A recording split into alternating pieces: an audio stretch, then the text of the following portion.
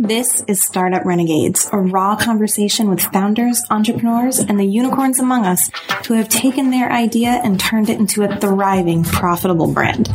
I'm your host, Shauna Armitage, and my work as a fractional marketing director has led me to connect with dozens and dozens of founders in all stages of their startup journeys. Whether they're bootstrapping or fundraising or have capital on hand, there's one big question founders always ask: how do I grow this thing? On Startup Renegades, we'll explore how they did it, and you'll walk away with actionable steps you can take on your own journey to scalable growth.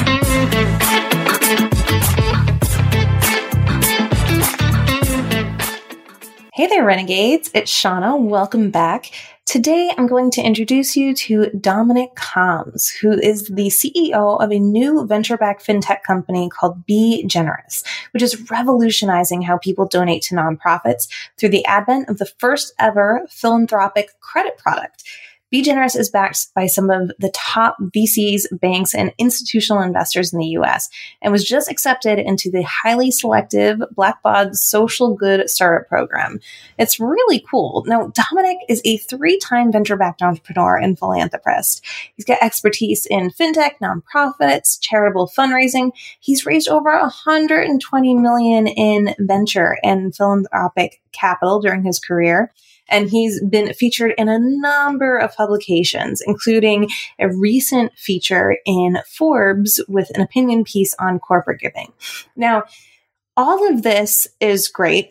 It's really cool when you hear that Dominic wanted to be an actor when he was young, and you'll really see how his journey has evolved and how his early career experience really brought him to this place in his career, how important his network was along the way.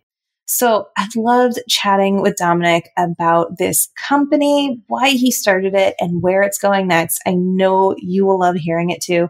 So let's dive right in. This is the story of Dominic Kalms and BGenerous. Hey, Dominic, welcome to the show. Thanks for having me on. Great to be with you. Thanks for being here. You've got such a unique company, and I want to dive in on all of that. But let's start at the very beginning. What did you want to be when you grew up? Yeah, that's a good question. I don't know why, looking back on it, but I wanted to be an actor when I was very young. I like that. Okay. So what did you go to college for? So undergraduate, I did a double degree in political science, and I did a double minor in law and history. What happened to the acting? As I became older, I realized that being famous and being an actor, it didn't seem all it's cracked up to be. Mm-hmm. At some point, I think I became more fascinated by politics, but I did work on Capitol Hill eventually, and they do say that there's a phrase in Washington, D.C. that says politics is Hollywood for ugly people. That's actually a phrase. Yeah, they actually say that in D.C., which is funny. So in a way, I found my way into a Hollywood-like environment in a roundabout way. Okay, so I've never heard that, but I kind of love it. Thank you for sharing that. Yep.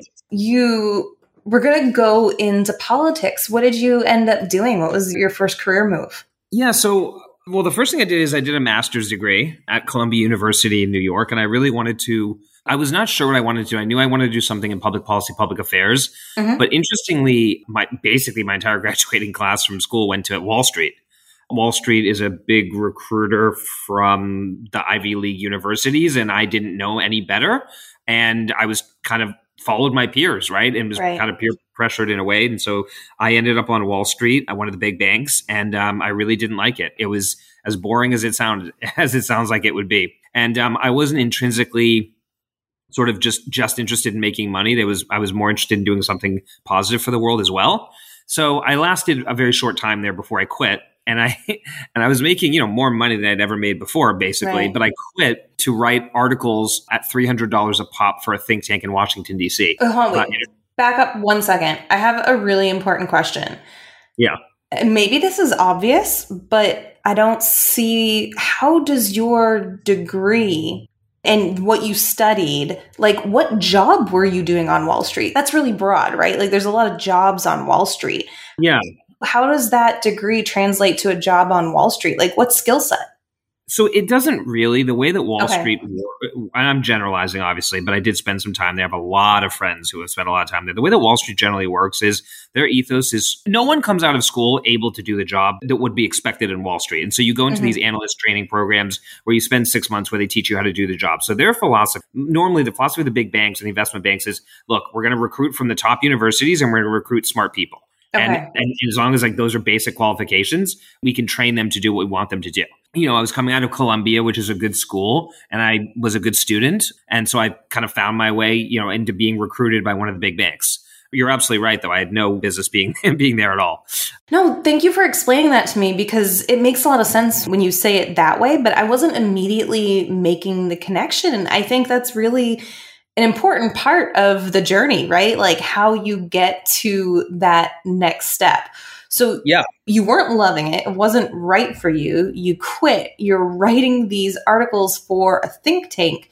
Tell me about that. I left this lucrative banking job. This think tank basically said, we'll pay you $300 per article that you submit. I was submitting 3 to 4 articles a month. So you could do the math and see kind of what I was surviving on.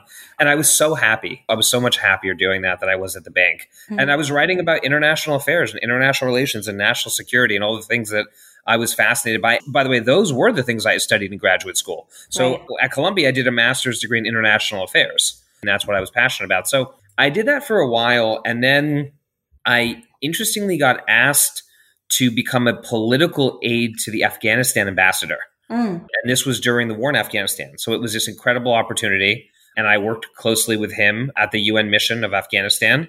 And that was an unbelievable opportunity. And really, I got a sense of what it means to be a diplomat and work with the United Nations and security clearance and all that cool stuff.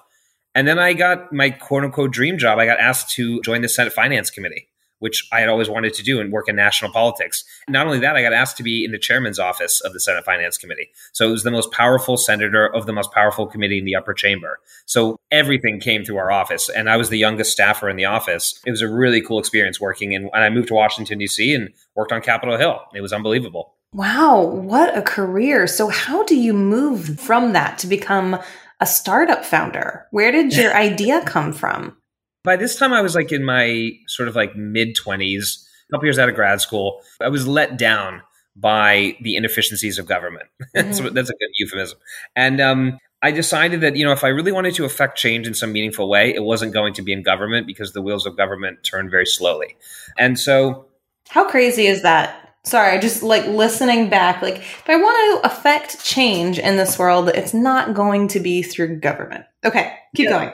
I thought it was going to be. I mean, I really believe that as a young, naive man. And it turns out not so much. So, I was there for a while. I should mention, I'm actually still really close with my boss, who was my boss at the time. We recently reconnected, and he was the chief U.S. Trade Counsel. So it was a, really big position. So long story short, I ended up leaving that. And I had gone to high school in Los Angeles. I'm not from there originally. I was born in Asia and grew up in London and lived all over. But I got to high school in L.A. I wanted to be closer to my family. At this point, I'd spent 10 years on the East Coast. So I moved back out to Los Angeles to be with my family. And that's when I was looking for something at the intersection of profit and purpose. I had done the public policy work. I knew I didn't want to be in the public policy side of the arena anymore. And I had done the hardcore private banking side. And I knew I didn't just want to be a pure capitalist and just make money. So there was something in between those two that I was looking for. And I couldn't obviously find much because at the time there wasn't a lot of opportunity at that unique intersection. And eventually I linked up with a firm called Global Philanthropy Group. And Global Philanthropy Group was really one of the first private sector philanthropic consulting firms in the country. So you can think of them like a Deloitte or a BCG or a McKinsey, but for the philanthropic space. And so it was a private company that ran, structured, advised, and managed the philanthropic work for celebrities, corporations, and ultra high net worth individuals. And I joined the company and eventually ran business development there and became very close with the CEO there, or the president and founder there. And I spent years there, and it was an incredible learning opportunity. I mean, I really learned the essence of philanthropy and how the philanthropic sector can be such a force for good in the world where government fails. And that's when I knew, like, wow, this is what I want to spend my life doing, which is helping people, trying to make the world a better place. And yes, getting paid a private sector wage where I can actually live and, have a family one day and, make a living. So I make no bones about that. And eventually that company ended up getting acquired in 2017 by another company. It was at that point that I decided to start my own company after having learned the ins and outs of the philanthropic space in great detail. I then raised a venture capital round, 2 rounds actually, and I started a company called Giving, or gvng.com. And the idea behind that was very simple. I saw a huge problem in the philanthropic space, which is that the cost, labor, and time of starting, running, and operating a 501c3 nonprofit is very expensive, very laborious, and very time consuming. And so most people who want to start a nonprofit are actually, in fact, priced out of that marketplace, which is crazy to think that people want to do good in the world, want to start a nonprofit and spend their time and money and energy helping other people, and they can't do it because they can't access that infrastructure. Yeah, absolutely. And after the 150th person asked me, hey, Dom, can you help me start my nonprofit? Because, my community knew that I was an expert in this field. I finally said, there's got to be a better way to do it than come back to them and say, yeah, I can help you, but it's going to take you, 6 to 8 months. It's going to cost you $20,000. And by the way, there's, 150 forms you have to fill out. Those are not exaggerated numbers, by the way, if you want to be compliant across federal and state jurisdictions. Mm-hmm. So came up with this idea of a way that we could reduce about 98% of the cost, labor, and time of starting, running, and operating a nonprofit. Went to the marketplace, raised several $1 million of venture funding, and built my first company and ran it as CEO for almost 6 years. So hold on, you make this sound so easy. Found a need, serious problem, had the idea, and just went out and raised a couple million. Like, it's not that simple. So did you have paying customers? Like, what had you built already when you went into this raise? Nothing.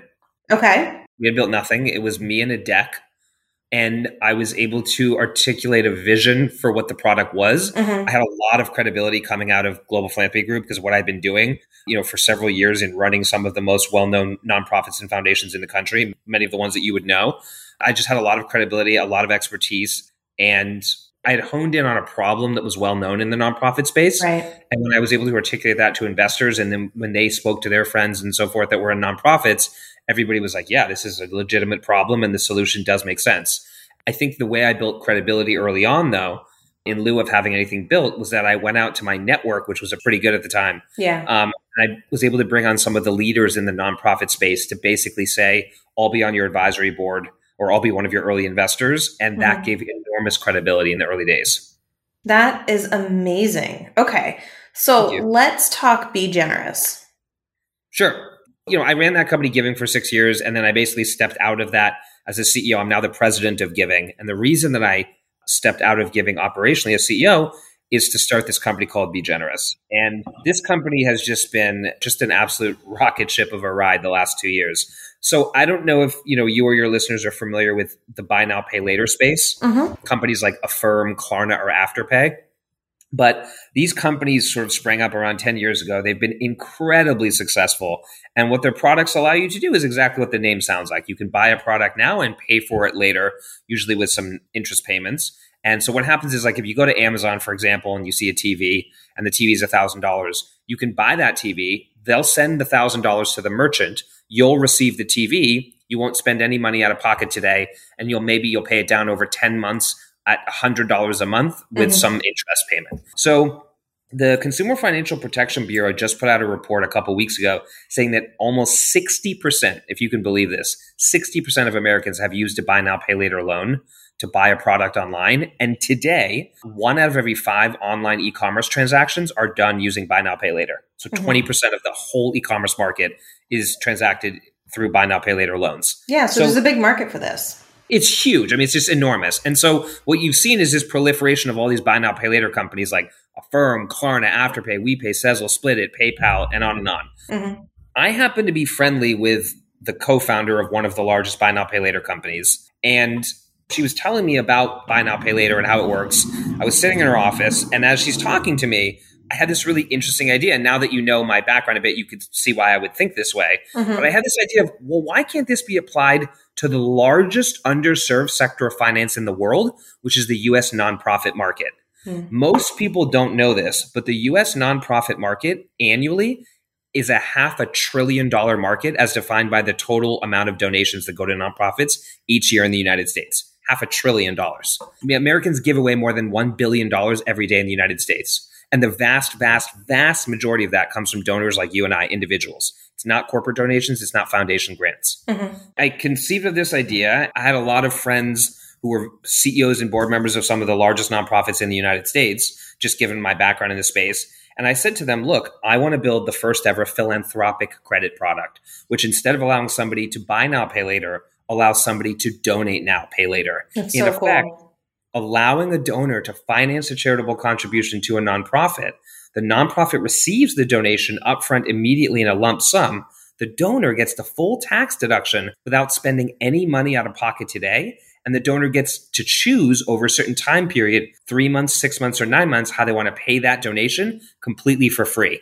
No interest payments, no transaction fees, no late fees, no hidden fees. And so what you have by effect is when you allow someone to pay for something over time and you do it for free, people will obviously pay a lot more or come out of pocket a lot more. Right. It's the same way credit cards work, mortgage payments, car payments, et cetera. And so what we see is that, in our survey testing, about 82% of people who have the opportunity to try donate now, pay later, double their donation to their intended nonprofit. Yeah. Simply because they can pay over time for free. Hey, it's Shauna here. I want to take a quick break from this amazing episode to send a free resource your way. Starting up is hard. Whether you're bootstrapping or you've got some funding behind you, you don't always know exactly where to start. I want to fix that. You head to startuprenegades.com right now. You can claim your free business benchmark blueprint. That's a mouthful. It's going to help you set a plan in place so you can create your foundation for growth. And it's free, so why not? Head to startuprenegades.com right now and grab yours. So, it's an amazing product, and I'm connecting all of the dots here. It's really cool. Let's dive into the business side of it. So you kind of validated this idea right off the gate, just off the fact that you have an amazing network and you had the right people to reach out to. What was some of the first steps that you took in terms of growth? That's a great question. So there are 1.7 million nonprofits in America. So it's a huge market, but 92% of those raise less than $1 million a year. Mm-hmm. You're really dealing with the sort of like 135,000 nonprofits that actually are, substantively raising more than $1 million a year.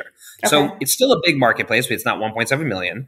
And then within that 135,000, there's a very strong Pareto principle, meaning a small number of those nonprofits actually account for the vast majority of revenues in the space. Right. And it's all the nonprofits that you probably know, like the Red Cross, then Planned Parenthood and the ASPCA and Catholic Charities of America and so forth and so forth. So I happen to have a lot of just relationships at these organizations and know a lot of the board members and CEOs of the largest nonprofits in the United States. So I took this directly to them and I explained the value proposition. I explained what we were building.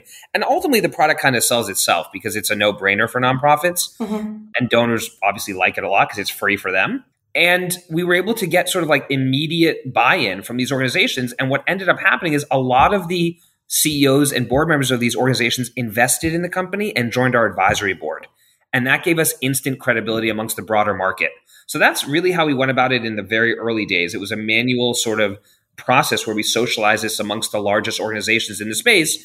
And oftentimes, people follow the leader. So as the big players started to get involved in the company, you started to see the broader market respond. And we started to get a lot of interest from the smaller and middle market nonprofits. That is really interesting. And it's a hell of a strategy, other than just really tapping into your network and letting the network effect take control.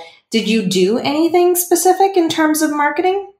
We do today. We have a PR strategy, a social media strategy, a digital growth marketing strategy. We have a pretty big sales team for, the stage of company that we're at. We have an SEO strategy, an SEM strategy, a podcast strategy. So, we definitely have an infrastructure, a marketing infrastructure built at the company now. But in the early days, the way we got initial credibility and buy-in was really just tapping into our, my network and our network collectively and other folks at the company, and showing the value proposition to the nonprofits and letting them see for themselves what this could do.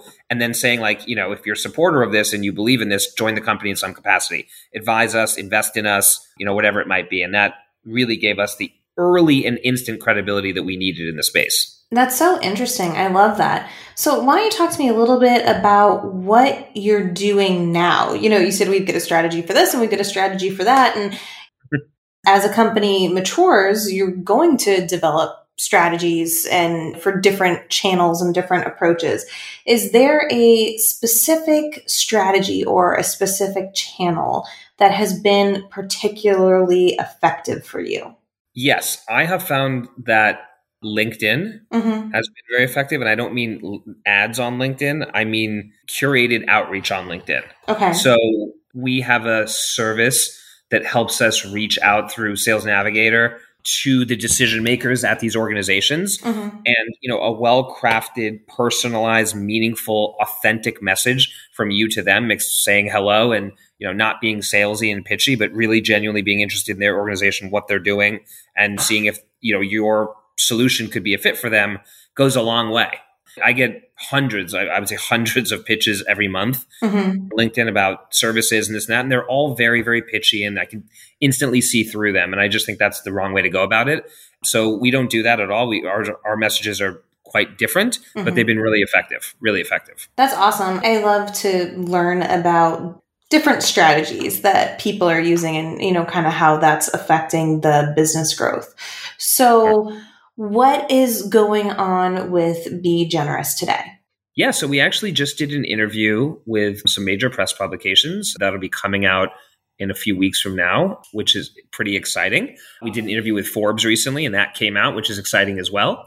And right now, we're basically in the scale phase. And so, we're looking to basically just continue to grow and bring on as many nonprofits as possible. We're starting to have integration and contract conversations with really now some of the largest nonprofits in the world. I mean, I'm talking like top 10 that raise over $1 billion a year. So they're really, really big.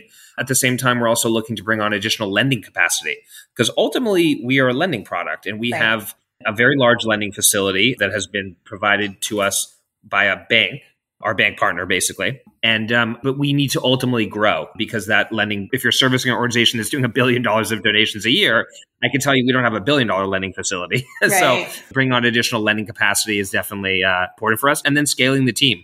We hired 3 people last week. We have 3 or 4 new people coming on. So that's a whole beast. As the team scales, you have to adjust operations and your burn and all that stuff. So it's a lot of work for sure. That is a lot of growth, though. That's exciting. Looking back, can you identify what has been one thing that's been really crucial to your success as a startup founder?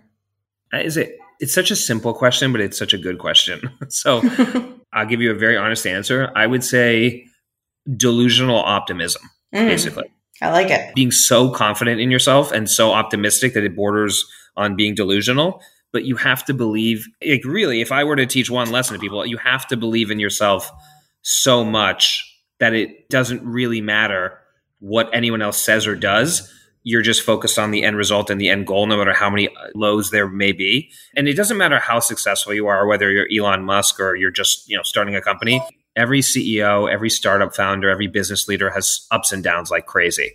And so whether you're really successful or you're just starting your journey, you just have to be relentlessly optimistic through those scenarios. Otherwise, you'll crash and burn because it will get hard at various times, and you have to believe in yourself when the going gets tough. Yeah, because it will get tough. I love that. It's so good. So tell me, what does being a startup renegade mean to you? Yeah, it's another good question. I think being a startup renegade is maybe just it means doing things maybe non-conventionally. It's funny because startups were supposed to traditionally they're very disruptive, right? That's the point of a startup. You're disrupting an industry. That's the famous book about it. I think Clayton Christensen that's the notion of startups. But in fact, startups follow a very now familiar pattern, right? Yeah, that's true. Pitch the venture funds, get the term sheets, raise the capital, build the team, scale the organization, monetize, come up with a business plan. I mean, whatever it might be. But the point is they've become very monolithic in a way. And so I think being a startup renegade is doing things in an unconventional way to get the same end result, which would be hopefully success of some kind. That's what it means to me, blazing your own path, so to speak. Yes. Dominic, thank you so much for being here. Can you tell everybody where they can find you online? Absolutely, yeah. Dominic Kalms is my name with a K, and you can find me on LinkedIn. I'm very active on LinkedIn. I don't have other social media, so pretty much just LinkedIn. And my company's website is BGenerous, and that's the letter B and the word generous. So BGenerous.com. And for anyone who wants to learn more, please do reach out. Go check it out. You can donate now and pay later. And there's a lot of worthy causes that could use your support. So go check it out right now. Awesome. Thank you. That was this week's episode of Startup Renegades. Thank you so much for joining me and soaking up all that brilliant entrepreneurial knowledge from today's guest. If you want to suggest a founder for a future episode or just want to connect, you can find me on Instagram at shauna.armitage. That's SHAUNA.ARMITAGE. And just a little reminder, if you liked what you heard today, be sure to subscribe and leave a review wherever you listen. It makes a huge difference, and it's so important for helping the show thrive. I'll be here same time next Tuesday for a raw, honest conversation with another Startup Renegade.